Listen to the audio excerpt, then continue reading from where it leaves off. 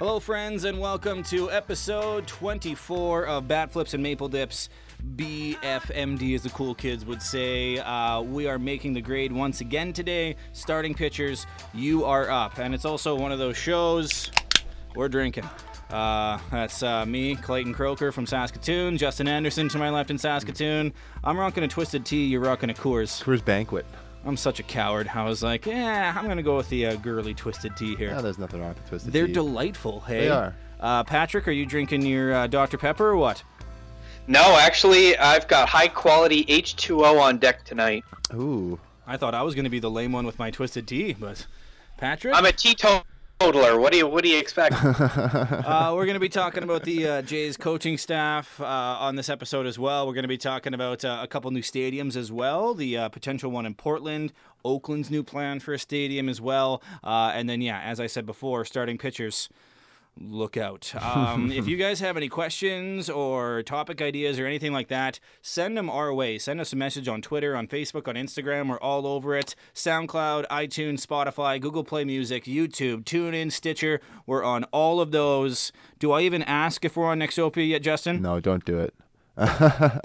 People can also email us, batflipsmapledips@gmail.com. Who uses Gmail? Everyone's on Nexopia. No one. Gmail? What is It's time for my Gmail? first disgusted sigh of the episode. Yeah, we're at 1. Okay, 2. Again, all right, there we go. Examples of the sigh count as well. It's going to be a fun episode. Let's do this. First up, the Jays coaching staff here. I know that Patrick is going to want to get into Pete Walker, but first, let's get into the manager, old Charlie. His first year as the MLB manager. He was with Tampa for a while. Really, really good with their AAA system, the Durham Bulls. And the Durham Bulls are known for being one of the best AAA teams ever. You know, they're not just known for the movie. Yep. They were good in MVP Baseball 2005. They were really good in MVP Baseball 2005, actually. Again, Patrick, you're the guy who kind of knows the coaches the best out of us three. What do you think of this guy? I know we kind of talked about him in some past episodes, but let's really break this guy down. The more time that goes by, the more I like the signing of Charlie Montoya. At first, right away, I was like, who? And then I started to read into it, and then I was like, okay, yeah, that makes sense. He was a bench coach in Tampa, and Tampa's one of the more progressive franchises right now as far as their farm system and everything goes. He's not so much an advanced stats guy as he is kind of like a blend of the old school good body nonsense and the advanced stat nerdery of today. So he's kind of he's like a hybrid, and obviously he had a tremendous amount of success managing in AAA. I don't know, the more I think about it, the more I think Charlie Montoya is the right guy for us right now. I don't know 3 years from now what the situation is going to be like, but I like this because it's off board and it doesn't put any additional kind of pressure or expectation on someone like, say, Stubby Clapp or John Schneider.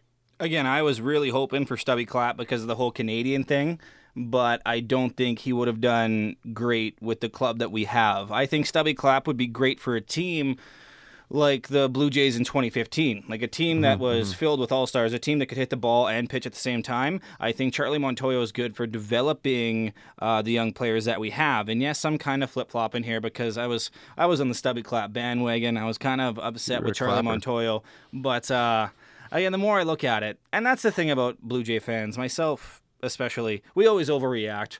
The first 2 days when there's a big announcement or something like that, we're like, oh, man, what's going on? And then we sit on it for a week and we're like, okay, this actually wasn't that bad of an idea. Charlie Montoya. Justin. I like the guy, too. I mean, yeah, Patrick touched on it. Wait, guys, before you get started, Justin, did you just hear what I heard? Was that Clayton being humble? Yeah, it happens every once in a while on BFMD. It happens. Anything can happen, guys. Anything is possible. Come on, we have to acknowledge this. Oh, nothing makes me happier than hearing Clayton back off a little bit from his previous hardline stance. That means that there is a possible future where he hates on Kevin Pillar as much as we do. That's not going to happen. So, Kevin Pillar is my boy. That being said, go ahead, Justin. Yeah, no, I'm with you there, Patrick. I like Charlie Montoyo I like the hire quite a bit. I mean, none of us knew who he was. He wasn't on the radar at all coming into this managerial search, and that might be a good thing. I mean, we saw the same thing with the hitting coach that we promoted that we'll talk about later that came from inside our organization who nobody still had ever heard of. It says something about these guys who fly under the public radar, but in terms of the major league talent level, these guys have been known about for a while. I mean, you're not the manager of a AAA team for 8 years without somebody seeing you. So yeah, I'm with Charlie Montoyo. I like the hire, and I like lots of other changes to the coaching staff. Some that I wish would have changed, but I'm fine with them moving forward. So that's what do you any other thoughts on old Charlie? No, let's get to the other new coach that we have, the bench coach, Dave Hudgens. Yeah. He was with the Houston Astros. He was their hitting coach for 4 years. He was also the Mets hitting coach for a while. He was the minor league manager in the A system for a bit. Kind of a Charlie Montoyo feel to this guy as well. He has MLB experience, just not as a manager, but he does have managerial experience in the minors. I don't really know too much about this Hudgens guy. Do you, Patrick? Not really like a terrible amount, except that I know that Hudgens was, again, somebody that a lot of other teams were pursuing because he comes from yet another progressive organization that's interested in both analytics and sort of the old school method. So Hudgens kind of fits in really well with the narrative of getting Montoyo and wanting to change things up a bit. Yeah. No, I'm with you there. I mean, we had touched on it in the last episode where we talked about the coaching staff that Hudgens, under his watchful eye, the Astros had a WRC plus of 110 over that time, so their offense was 10% better than the league average, which is solid, and they obviously won a World Series and made it deep into the playoffs a couple other years, including this season. So, I mean, he's another good guy, along with our hitting coach, Guillermo Martinez, that the hitters will be able to rely on. He's been around and he knows what he's doing. So those are our two new guys when it comes to the four big coaching positions, Hudgens and Montoyo. The other two big coaching positions, our hitting coach, you said it, Guillermo Martinez. First year as an MLB coach. He was in the Jays minor league system as a hitting coach and infield coach for 7 seasons. Finally getting a shot with the big club. Again, our minor system has been killing it. So obviously coaching has something to do with that. Do you see him having success in the majors like he did in the minors, or? I don't really know anything about the guy. I mean, he was a major league draft pick. I think he played maybe like a handful of games in the big leagues before he played a bunch of independent ball in the States. But I mean, he's been with us for 7 years, and we've had a decent minor league record and system over the last little bit. So I mean, outside of having some great prospects, I mean, this guy's obviously got some sort of knowledge if we're even giving him a shot as a big league coach. So I mean, it's cool that we're promoting from within. We've done it in a couple other positions here too. I like to see that kind of thing because it shows that the organization actually values the time that these guys are putting in. I like that part of it too. Down in the minors, and I mean, minor league players don't get paid a lot. I can't imagine that coaches get paid a ton either. So I mean, it's good to promote from within that guys who have been in your organization for the better part of a decade. It's awesome to see. Patrick, do you think Guillermo's going to be a good MLB coach, or is it an iffy hire to promote from within? What do you think? Is he bilingual? I'd imagine so. It's a good question. I can do a quick Google search and see where he's from. That might tell us a little bit about him. Well, while you do that, I'll give my 2 cents. I'm kind of like, I like a lot of these choices. I'm a little worried though that there is a lot, like there seems to be like a mounting amount of inexperience amongst the guys that we got. And like, I do like the idea of kind of like hitting the big old reset button. The hitting in particular, I was kind of hoping for somebody who had like extensive MLB experience to go into that position.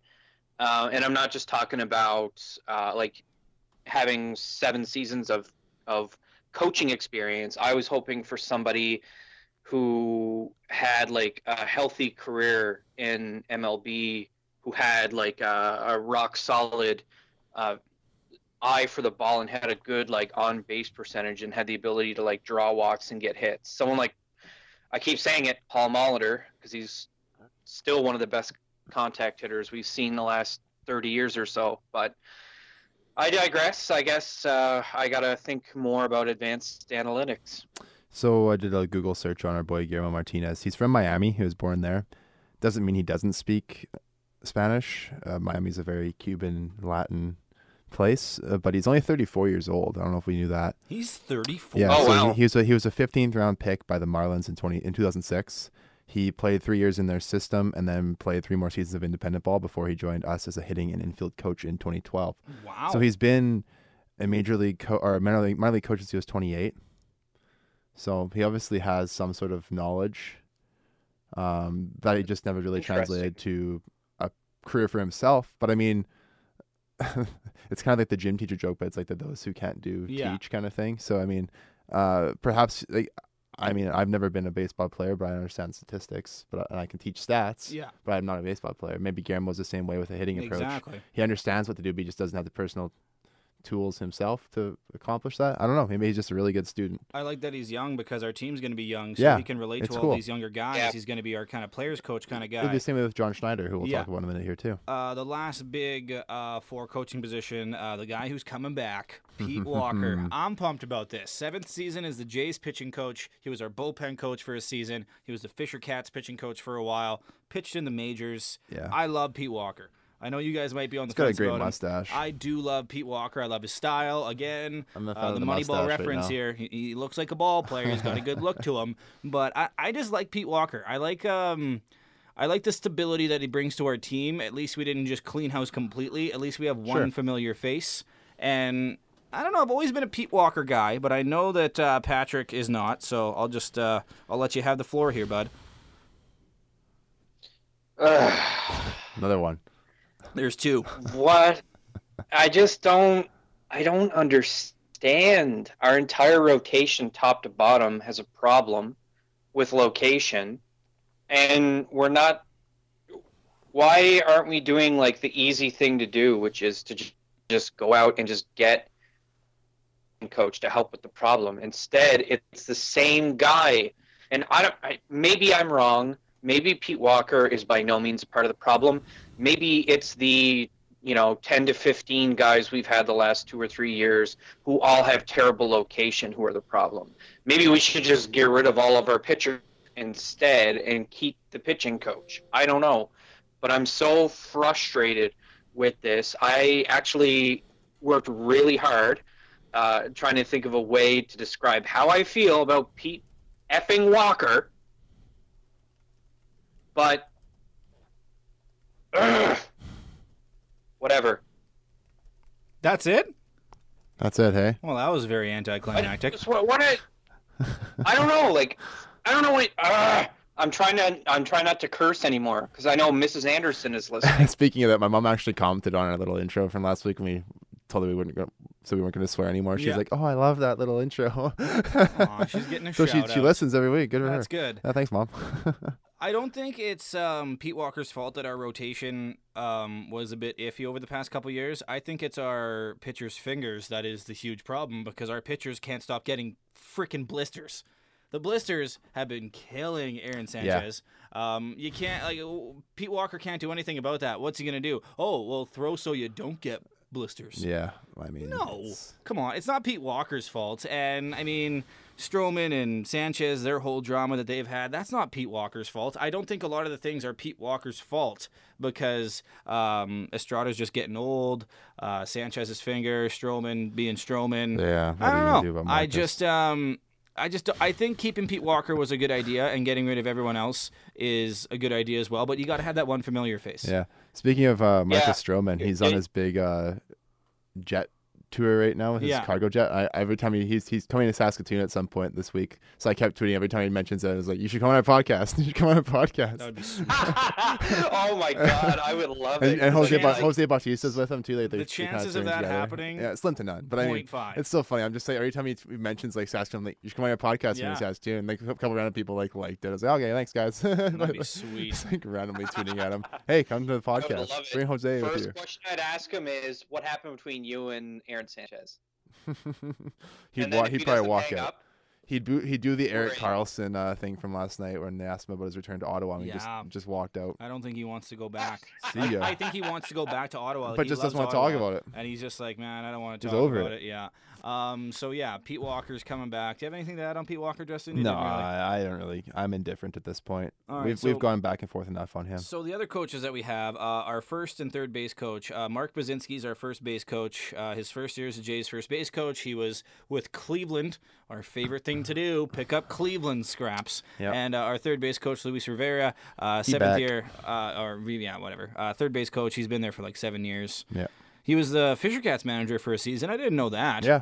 Okay, so he's got some good managerial experience, which is always what you want from your coaching staff. He was another Indians first base Yeah. coach cast off back in but that's a long time ago at this Mhm. point. And then he coached in the minors for 10 years as well. Like Luis Rivera has a ton of experience. Yeah. He played with the Expos back in the 80s for a few seasons, and the Red Sox. He never played a lot in the big leagues. I think the most games he played in a season was 121 or something with Boston. I was looking up all the old stats, but I mean, he's been around baseball for the last damn near 40 years now. So Do you really care about the first or third base coach, Patrick? Like, is this big news to you, or? I honestly I forgot Luis Rivera was coming back, so now I feel kind of stupid about what I said before. I do like, I like that he's back because I don't have a problem. Although he definitely waves around more guys, I think, than the average third base Oh, yeah. coach. because the So- Jays are trying to win. Yeah. yeah, I don't know. I'm gonna call him Windmill Rivera from now on because it seems like every time someone's rounding third, he's like, go, go, go. Next time you're in the club, just pull out the Mhm. Rivera and just start waving your arm. Yeah.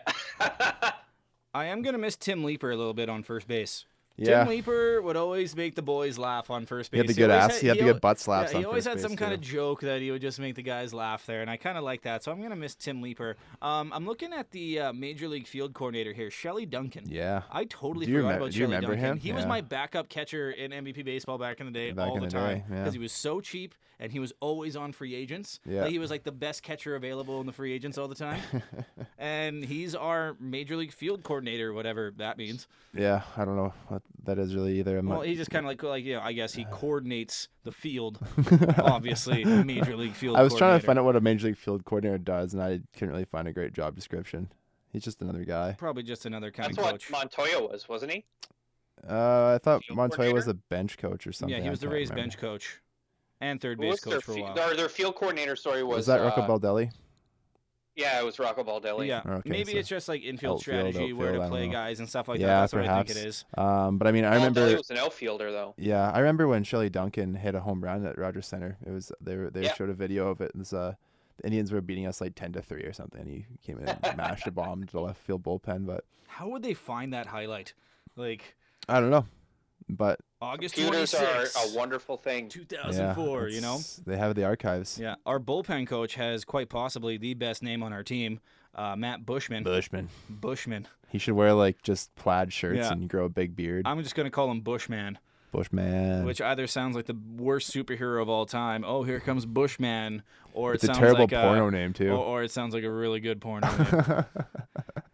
Bushman. Bushman. First year as a Jays coach, he's going to be in our bullpen. Do you think he's going to help our bullpen out at all here, Patrick? Or our bullpen coach is kind of like babysitters, basically? Actually, bullpen coaches are extremely important. Unfortunately, no matter how effective Matt Bushman is at his job, until we wipe out the bullpen in its entirety, it won't matter. Oh, we'll save that for next week too. Yeah, oh yeah. Oh. Yeah, next week's Everybody out there waiting for next week's episode, trust me, I will not let you down. I'm going to come in and I'm going to roast the crap out of that bullpen. next Yikes. week's going to be a spicy episode. This Bushman guy played in 2016, 3 games. and he's already a bullpen coach at the major league level. Yeah. So it's got to speak to something for him, because good for him. It's just like our guy Guillermo up there too, right? Yeah. Like that's why our coaching staff's relatively young. Relatively young. Other than Pete Walker. Pete Walker's getting up there. But And so is Luis Rivera. do you guys and like Dave Hudgens is an old man yeah, too. But I, mean, do you guys like that? How our coaches are a little young? Or? I don't mind it. I mean, we've seen that's been the trend. Like we hired AA back in the day to Yeah. GM, and like the Leafs did the same thing with Kyle Dubas, who's only 32 years old. That guy's such a wad. I don't like Kyle Dubas at all. I think he's a good dude. I'm Ah, a big Leaf fan. He's though. up to something.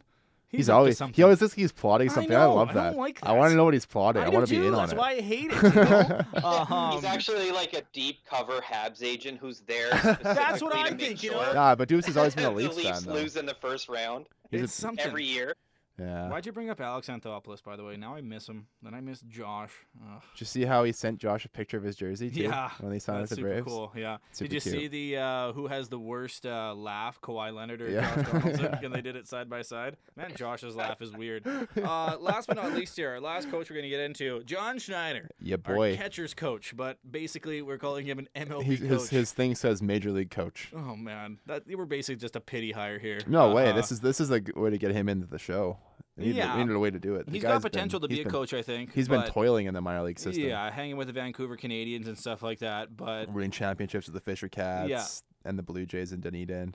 And I mean, he caught in our minor league organization for a few years too. Like he's been with the Jays Yeah. since the early 2000s. you have such a man crush on John I Schneider. love John that Schneider. I'm going to go to All- an unbiased opinion here. No, Patrick. all you, the no, players no, love him. you're not allowed All to the talk about it players anymore. love him. Great, and you do too. Okay, you can't talk about Kevin Pillar anymore then.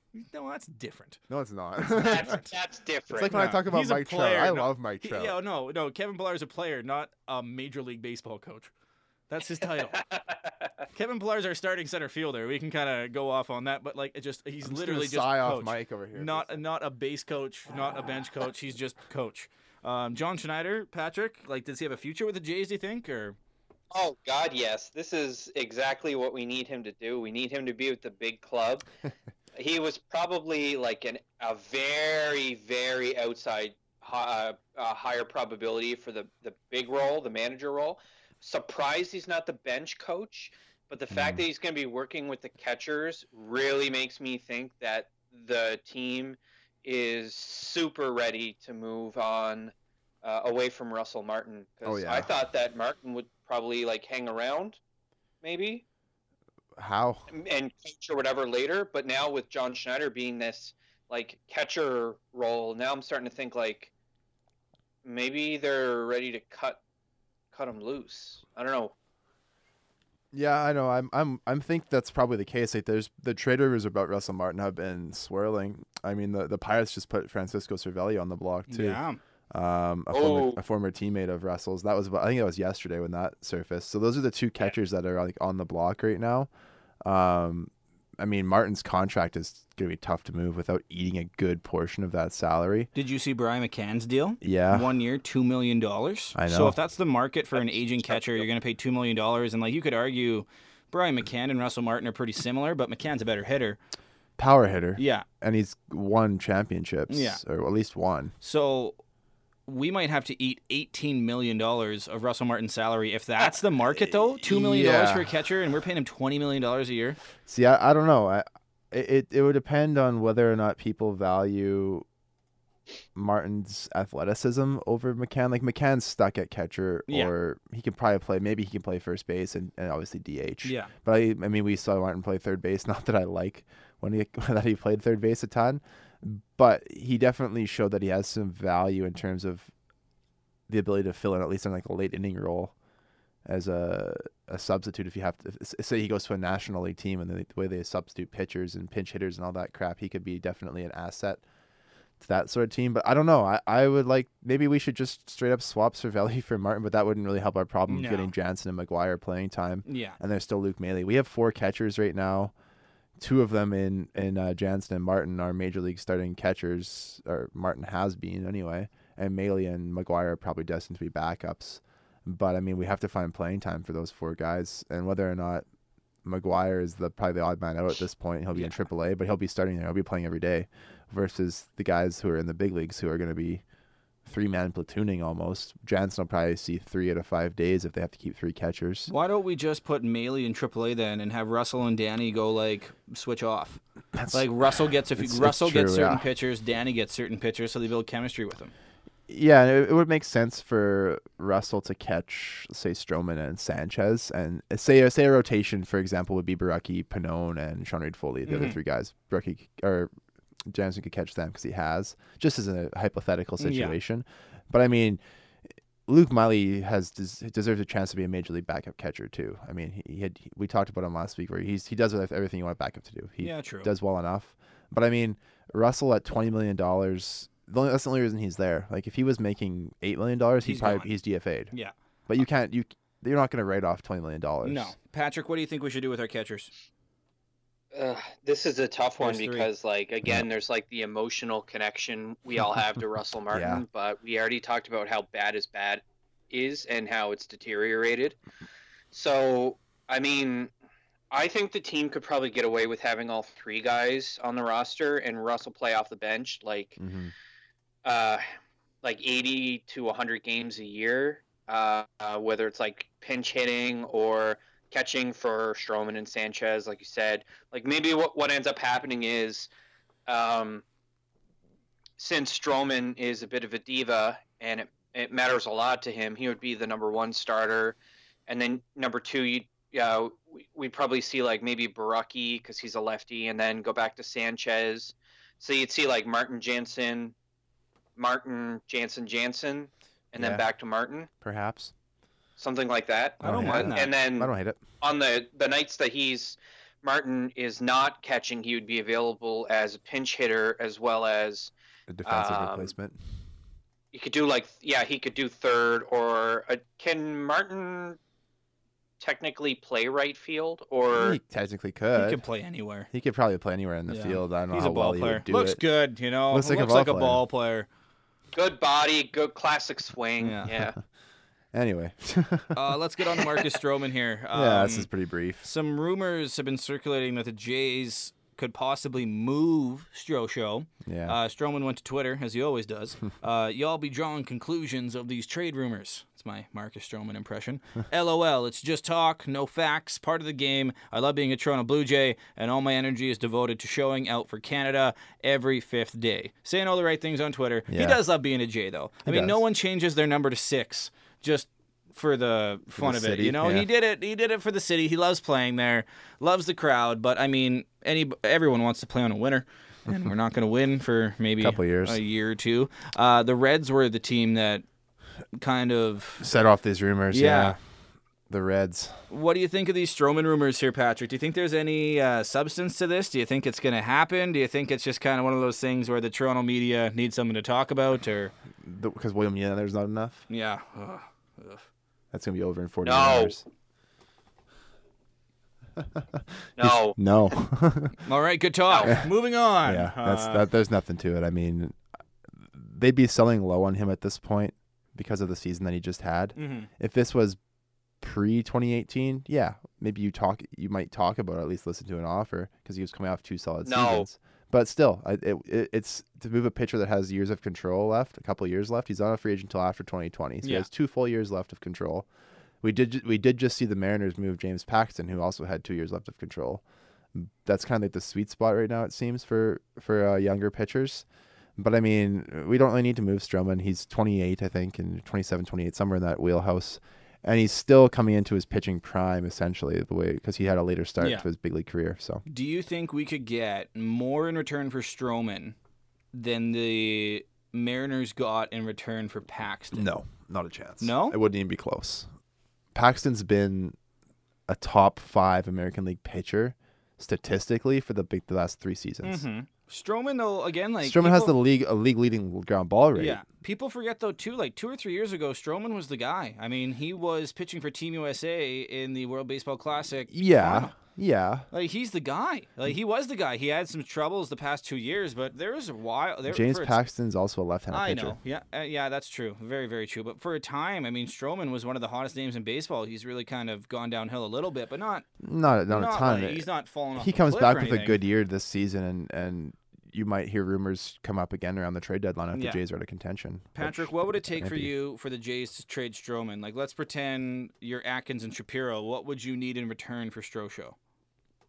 No. He doesn't want to talk about this. Okay, moving on. Moving on. Yeah, Marcus, though, come on our podcast, man. Yeah, see ya. Man. We'll see you this week. I think you might be here tomorrow. He was in Winnipeg today. So. Yeah, the one time, I think it was 2 years ago when the Jays came here, they came to a bar called the Long Branch. Oh, yeah. And here in Saskatoon, that bar is like one of the 2 country bars. Yeah. And the 2 country bars in Saskatoon are literally like 10 steps away from each other. It's weird.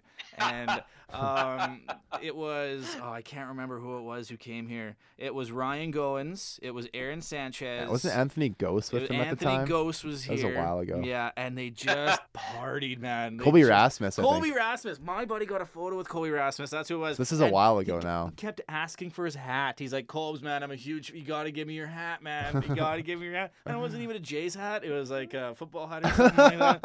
Hey, man, you got to give me your hat, man. How sick of those players must be on those tours of just drunk Jays fans coming up to them.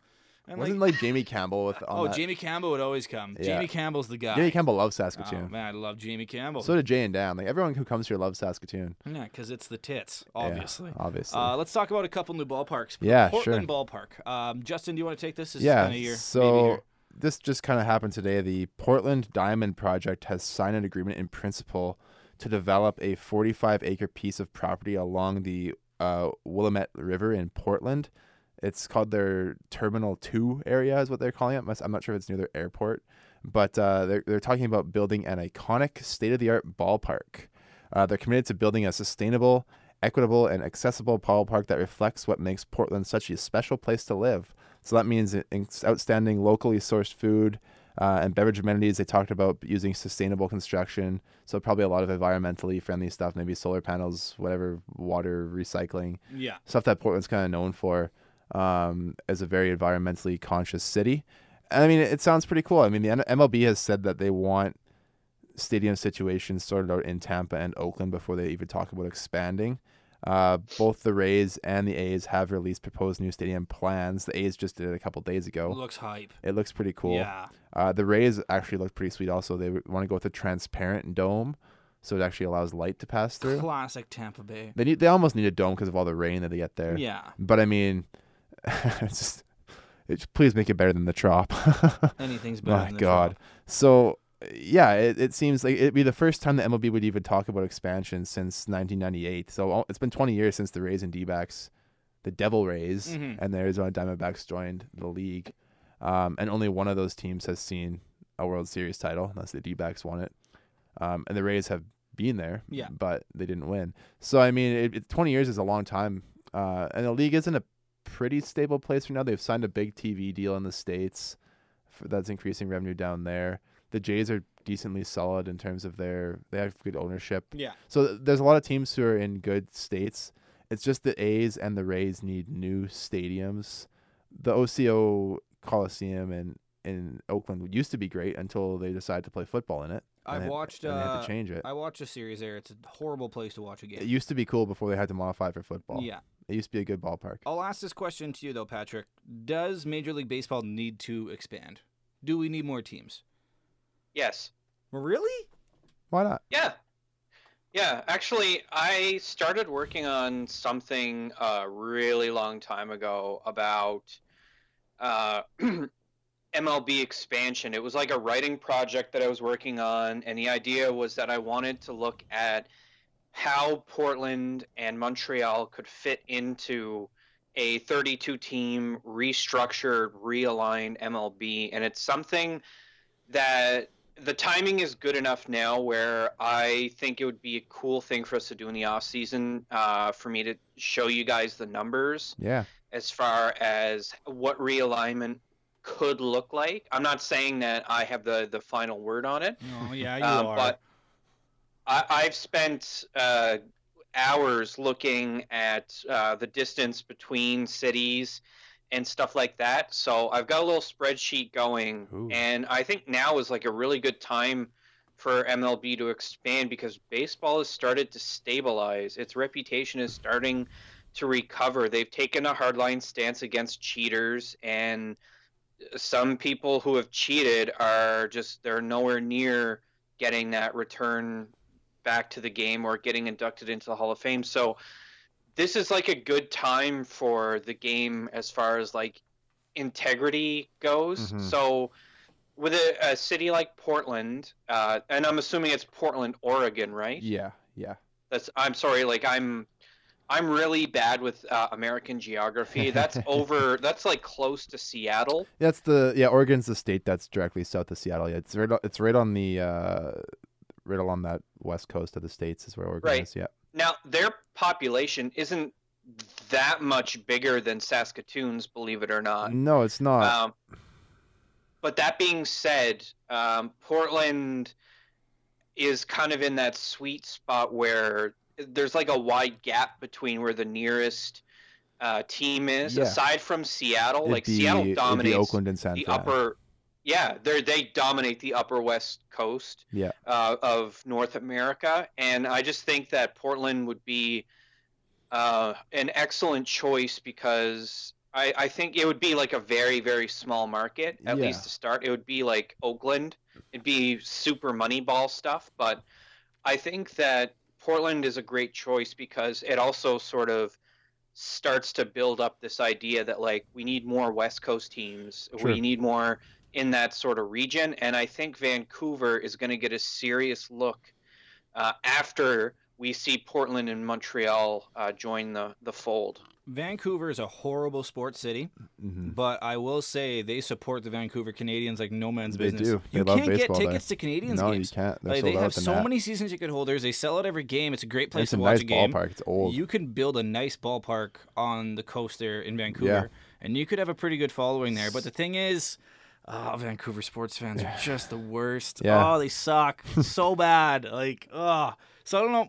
It would work. It would definitely work. Yeah, and Baseball's Portland's huge in BC. cool. I mean, and Portland's cool too. It's the Trailblazers in the NBA have a great fan base, Yeah, they and do. it's the birthplace of Nike Mhm. in Portland. So I mean, that's where Nike headquarters is. So it's definitely an athletic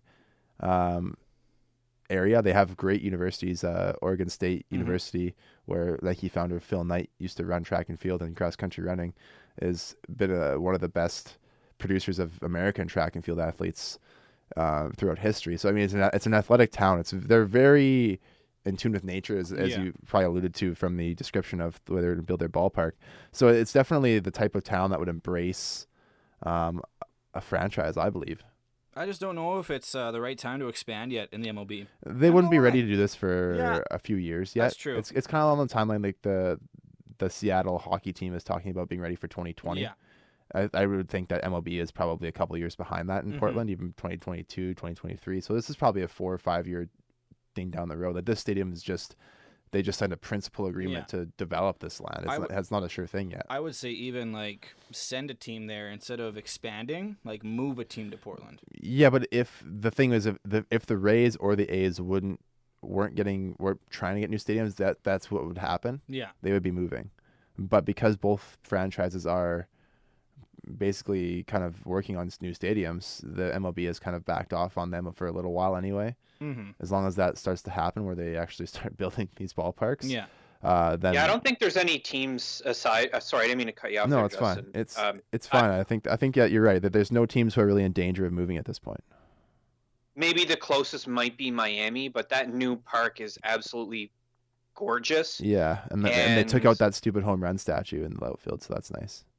Yeah, like no matter how much Miami Marlin management hates baseball and hates the fans, That's for you, they Derek still Peter. go to games and they're still not really in any immediate like mortal danger. No, But I would say like they kind of seem like a team that would be vulnerable to relocation. yeah, But since ground hasn't even been broken on any stadiums big enough, like if any team had to move like next year, they'd have to move to probably like a college town that has like a stadium that's already there that can be like prepped or like reconfigured to be a baseball stadium. That's or fair. like somewhere like like the Auburn University Yeah. in Alabama. Like that would be like a viable option for like a temporary move or temporary relocation, because like you can't move a team to Portland now. They No. don't have a stadium. yeah, for sure. You same with Vancouver, same with Montreal. There's nothing there for them to play in long term, so like it doesn't make sense. So if a team absolutely had to move right now, they're gonna move to like a very prominent like college town, even like Louisville. Yeah, Move the Padres anywhere. I'm so sick of the Padres. They suck. Pete, Oh, the San Diego Lord. likes the No. Padres. They just Love signed. the Padres. They just signed Garrett Richards today. Ooh. Big free agent splash. Ooh. I told you the Padres have money. They're a dark horse to sign some big names this offseason. Watch out. They're always a dark horse. They've been a dark horse for 25 years. Watch out. When Tony Gwynn left, that team died. Let's get to some grading. We are grading the Blue Jays rotation. Yeah. Same as the infield, same as the outfield. We'll give them a grade.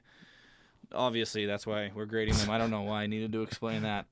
Let's go here. First up, bat and lead off, Marco Estrada, our boy. We love Marco Estrada here on the podcast. It's just he had such a horrible year. The artist formerly known as Ace Estrada. Yes. 28 games started. His ERA, gross, 5.64, 1.43 WHIP. Only had 103 strikeouts, walked 50 guys, allowed 29 home runs.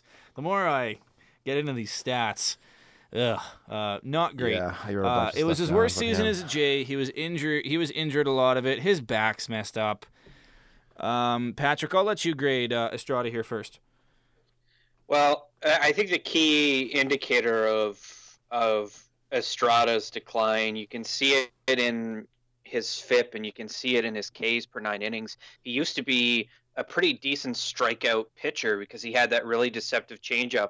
Now that's gone, and he just gives up a ridiculous number of fly balls. And when you are a fly ball pitcher and 11% of your pitches are home runs when they're fly balls, you're going to have a lot of home runs given up, at least one a game. Yeah. I think his home run per 9 innings is 1.82, which means if he's pitched at least 5 innings, he's given up a home run. Not a good look, especially when the Jays had this like chronic problem of getting outs when they had guys on base against them. Estrada, C minuses for me on his pitching ability. His fielding, I don't have anything negative to say about it. I don't think he was like bad. So like B, I guess, and overall grade of C. Happy retirement, probably. Are we going to give fielding grades I'm to not the grading pitchers? field- I'm not I'm going to not give grading fielding it, yeah. grades to the it's Marcus Stroman will maybe get an A fielding. Yeah. And then whatever. Whatever. We're just saying like Estrada gets a C. Happy retirement. Goodbye. That's Okay. sad. That was a really sad way to end that. It is sad. I mean, really sad. Just brush that under the rug there. Just like, okay, see ya. yeah, Marco's a fly ball pitcher, but he had the worst ground ball, the lowest ground ball percentage of his career at 24%. He gets about 0.43 ground balls per fly ball, so it's almost 2-to-1 fly ball to ground ball ratio. Hey. His lowest innings pitched in a season since 2013. He averaged only 5.1 innings to start. Just over 5 innings to start. His velocity was down on every pitch he threw. He had no pitches that had a positive win value to them. And his free agent worth, after last season, if Marco Estrada had been a free agent, he would have been worth around $20 million a year. Easily. It went down to 4.2 after this season. That's what he's worth on the open market right now. 4.2 million a year. That's tough. That's about a fifth of what he was worth. I mean, yeah, Patrick touched on the home runs, 1.82 home runs for 9 innings.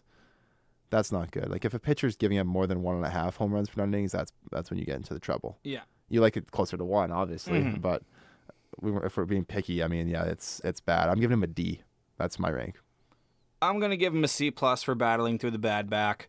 Because here's the thing. The Jays were out of it. Oh yeah, The Jays weren't making the playoffs, and yet he was going out there with a bad back, risking it for the biscuit. he didn't miss much time this year, right? I know, yeah. He but didn't miss much. His back was messy. You could tell he Yeah. wasn't right, and yet he was still out there for the boys chucking. So, you know what? For a little bit of heart, I'll give you a C+. But if it wasn't for that, I agree, D. He was he was bad. Sam Gaviglio, you're up next. 24 games started. He allowed 21 home runs. Only walked 38 guys. That's not bad. 105 strikeouts. He had a WHIP of 1.44. ERA was a little higher, though, 5.31. Numbers for that for a young guy might not be that bad. Maybe not the ERA. Sam Gaviglio is 28. Yeah. So he's not going to get much better. He's not going to develop. So where do you put Sam Gaviglio here, Justin, on your ratings? So the ERA is a little bit misleading. His xFIP is down all the way at 4.16, and that's if the home run per fly ball ratio is at 11 or 11%. His is at 16.7. So he's giving up a lot of home runs per fly ball, but he's getting ground balls almost 50% of the time. Batters hit a little bit better against him on balls in play than the Major League average. They hit about 313 on balls in play versus the 299 league average. So he had a little bit of bad luck on balls in play. His peripherals are decent. Like 2.77 walks per 9 isn't bad. and over 7.5 strikeouts per 9. So, I mean, if you look purely at his peripherals there, at just the walk numbers and the strike numbers, you say this guy's decent. He's serviceable. The home runs are a little bit high. Again, they're over 1.5 per 9. And he struggles with leaving runners on base. He only leaves 68.8% of runners on base, which isn't that great. So he allows 3 out of every 10 runners to score, at least. But even after all of that, he still had a .0 or a .9 WAR, wins above replacement, from Fangraphs, and in 123 innings, that's not terrible. The thing with Gaviglio is he's never going to be more than a 5th or 6th starter, and unfortunately, we have a couple of guys that we'll be talking about who are probably in that same boat. And that's just the way it is. He might get a chance to pitch in a rotation in 2019, just based on the fact that we don't have a clear-cut rotation as of yet. But all likelihood, if he's still in an organization come opening day, he'll probably be in AAA, but he'll be one of the first guys as a fill-in. You could see him as a long man in the bullpen too, but I mean, I think Gaviglio is probably a starting pitcher for at least one more season. He's the opposite of Joe Biagini, where we're not going to make him a reliever when he's already been a starter. Yeah. Whereas with Joe Biagini, we tried to do something where there was nothing there. So I'm going to give Gaviglio a C-. Okay. Patrick? I'm going to give him a D because I think that he is bad and he should feel bad about his badness. I don't think he has a future as a major league starter. He'll probably, if the team is not competing, he will probably see spot starts, especially if one of our starting rotation gets injured. But I would say he's better than Joe Biagini, but that's saying very little. So he gets a D from me. I think the FIP and the XFIP I don't think that's indicative of him as a pitcher. I know like all signs point to that being the opposite. I don't think he's good. He's worse than Drew Hutchinson. He's worse than Joe Biagini, he's better than Joe Biagini, but worse than Hutchinson. I'm going to give him a D, and that's it, because I'm done talking about Sam Gaviglio. We've spent way too much time on Sam Gaviglio. Come on. No, boys. D. J Happ up next. Our boy. Friend of the show. 20 games started before we traded him to the Yanks. His whip was great, 1.18, not bad. 4.18 ERA. His FIP, or XFIP, I should say, 3.88. He wasn't great for the Jays. He was our pity all-star. Every team gets that pity all-star. That's not good, and he was it. But he did play pretty good for the Yankees. He wasn't like an impact arm. Like he wasn't like a David Price when he came to the Jays, going 9-0 down the stretch or something like that. But he was solid for the Jays. And I know it's tough not to take in like his history with this grade, because it's all about the year that he had. But I'm gonna give Happ a B. Mm-hmm. B plus, actually. You know what? Because J Happ was the only real bright spot to our rotation this year. Yeah. And good on him for, again, just going out there for the boys on a tough season. But I'm going to give J Happ a B plus. Cool. Yeah, I'm giving him a B as well. The strikeout numbers were great. Almost 10 per 9 innings when he was with us. And the walk numbers were good too, about 2.5. A little bit more home runs than the league average at 1.37 per 9. But I mean, he was typical J Happ. He started out really strong. Like, he was working 6, 7, 8 innings in his first handful of starts. He ended up averaging about just a 5 2/3 by the time he was done with us. He had a few rough ones towards the end. We had some episodes where we talked about how his trade value kept going down as we got closer to the deadline. He was struggling a little bit. But he was our pity all-star. Unfortunately, we needed to send somebody to the all-star game, and he was the one that was chosen. He was the most deserving at the time. In terms of ever bringing Jay back, let him go somewhere where he can win. He's getting old. Like, he's only got a few years left, and maybe like 1 or 2 of actually like positive contributions. He added 3.2 wins above replacement when he was with us, so that's a pretty solid 20-game stretch for a starting pitcher. That's really good, actually. Statistically, J Happ was the best starting pitcher we had in our rotation for 20 starts plus this season. He gets a B from me. Patrick? What's the highest grade I can give him without giving him an A? Would it be like B plus or B plus plus or something like that? I like B plus plus. Something like that. Anyway, yeah, like he doesn't deserve an A, I don't think. Not quite, yeah. But Hap was definitely our best like regular starter, like you said, Justin. Yeah. He is great at limiting walks. He is a K machine. He is a bit more susceptible to the home run per fly ball thing than some of the other pitchers that we had who started consistently this year. Mm-hmm. But he was just, I don't know, like I almost want to give him an A, but I don't think anyone really deserves it. B plus, I'd love to have him back, but at his age, it could be next year that we start to see like a dramatic decline. True. And I don't think we want to see. We already experienced the heartbreak of watching a pitcher degenerate with Marco Estrada. I don't want to see that again, especially not with someone like Hap, who deserves to be on a team that goes far. Agreed. I don't think we should bring Hap back because what's the point? I mean, what's the point? It doesn't of make bringing sense Hap back? for him. We know what he is. We know what he's going to bring to the table. It'd be nice getting a guy who we don't know who he is. We don't know what he brings to the table. Maybe he surprises us. I just want to see Jay win. Yeah, he deserves that. Me too.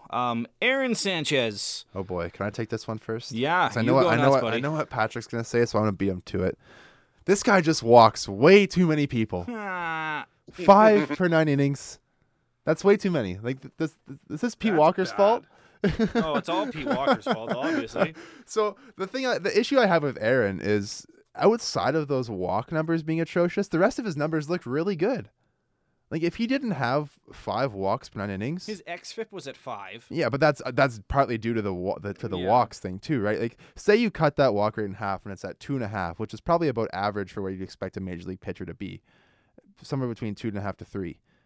He's giving up less than a home run per 9. He's striking out 7.5 batters per 9 innings. His home run per fly ball rate is right at the league average, just below 11%. His ground ball rate's almost 50%. He's still stranding 70% of his base runners, even though he's giving up so many free passes. Outside of that, like if he had half as many walks as he did, his WHIP would be much lower than 1.56. Like he's somehow in those 20 starts, 105 innings, which is just over 5 innings per start again, seems to be a theme with our starting pitchers, which is fine. He still managed to add almost a full win above replacement, even though he walked 5 guys per 9 innings and had an ERA of almost 5. It's kind of baffling that he was able to do something that's seems positive to me is 0.7. It's not much, but for a guy who had as crappy of 105 innings as Aaron Sanchez did in terms of control issues, he wasn't that bad. Like you take those walks away, and I'm not saying you can, but if you could, and if he does going forward, he's going to be a top tier pitcher like he was a few seasons ago. And I know I beat on this all the time where it's like I'm a big Aaron Sanchez supporter. I think he has all of the tools to be a top rotation guy, like a 1 or 2 starter. If he could sort out this control issue that he had. Sure, he missed almost all of 2017 with that blister issue. He had some issues again with that stupid finger this year. If we could just cut off the finger and give him a bionic one at this point, or something that's plastic that they can't get a blister on, if that would work for him, that'd be great. But unfortunately, we can't. So all we got to do is hope that he does. I mean, Marcus Stroman's been posting all over social media about all the working out he's doing. Every freaking day he posts, oh, yeah, back in the gym. Yeah. Because that's just how he is. He needs to let you know that he's doing the thing. Whereas Aaron's pretty quiet. So if Aaron Sanchez is doing the same thing that Marcus Stroman is doing and just getting himself in the best shape possible to come out strong in spring training, I have all the faith in the world that we'll see that control come back to where it should be with Aaron, and maybe see the strikeout numbers tick back up a little bit. So, I mean, I have to give him a D for this season, just because of the walk numbers. But if I could just grade him solely on everything else, he'd probably get a B, honestly. Okay, Patrick? There's There's 4. That was more of a grunt than anything. Still but counts. Yeah, you said it. You said it all, Justin. I know this makes for bad radio, but I agree with everything that you said. I am very, very, very concerned with Aaron Sanchez because I'm starting to think that he is just a dumbass.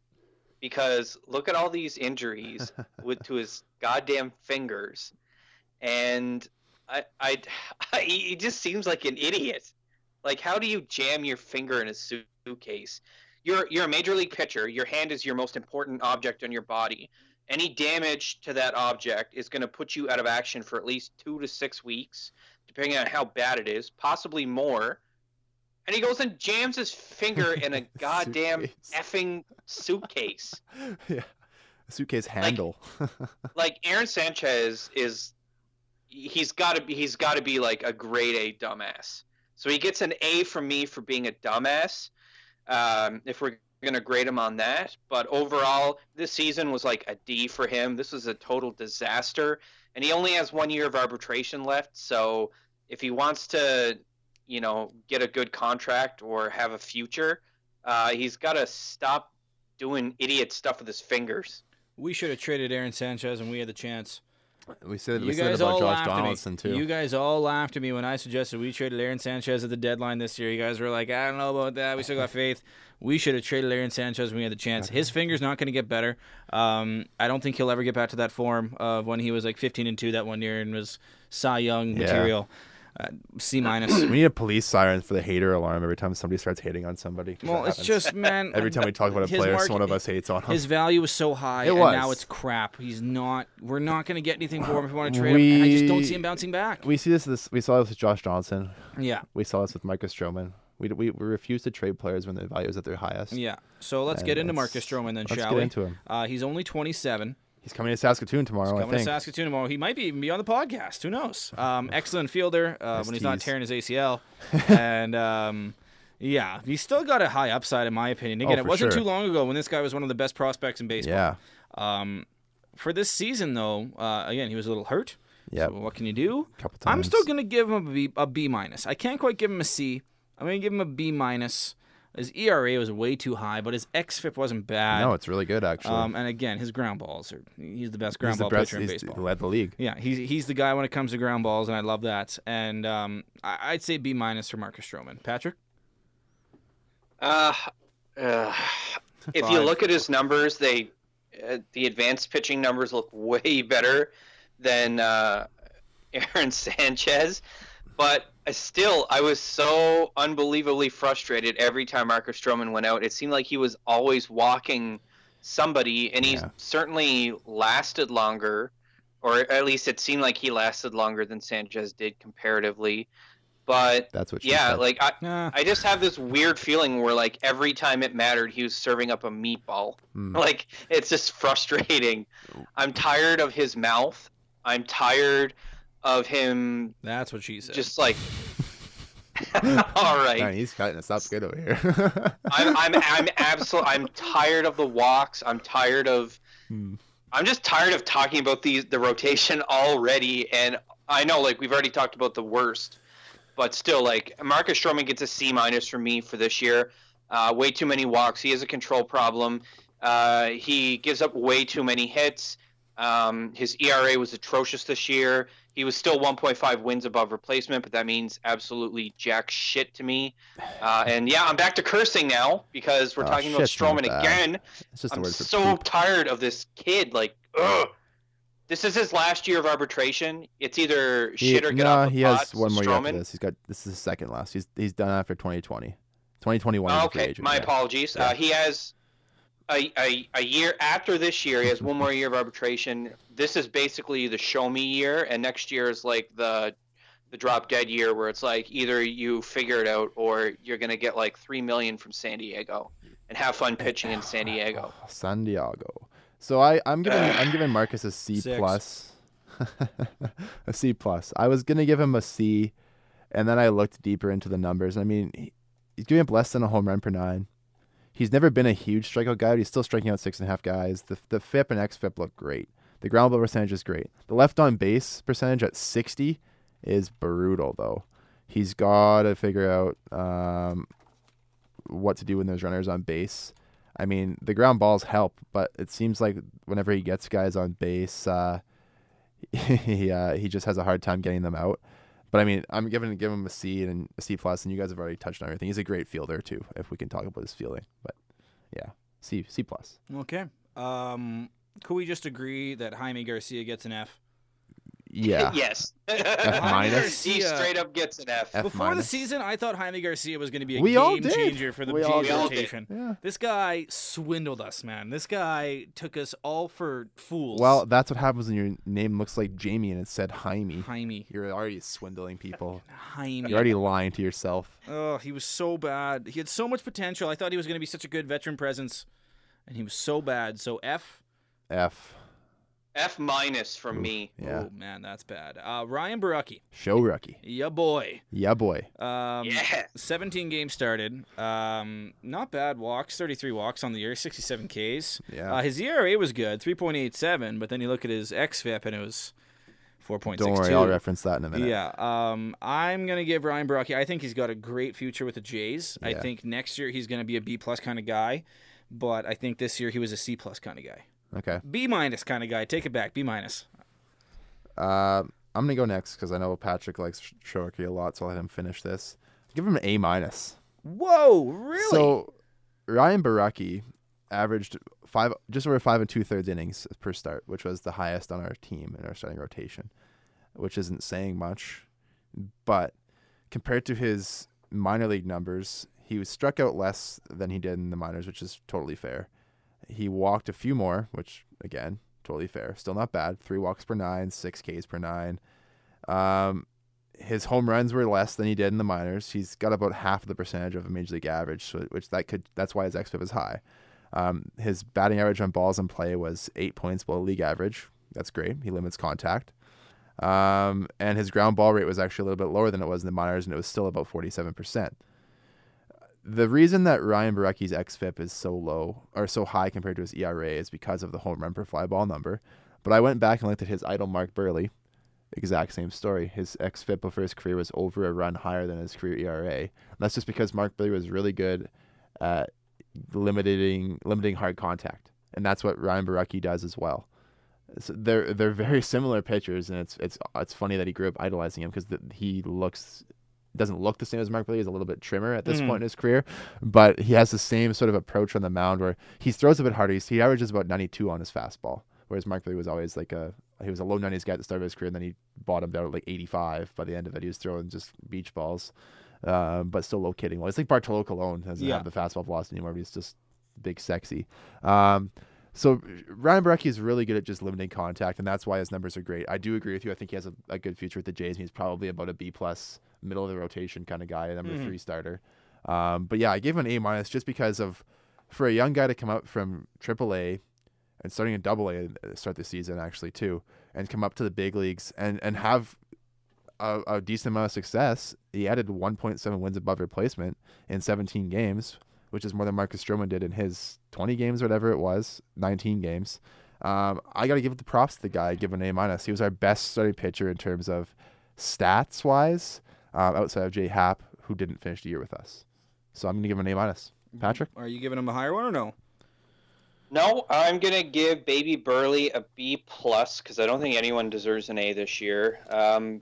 But I totally agree with what you're saying with regards to his statistic performance. He, for all intents and purposes, he is the reincarnation of like early Mark Burley. I didn't mean for that to rhyme, That's and I his know new it sounded nickname, stupid. Early Mark Burley.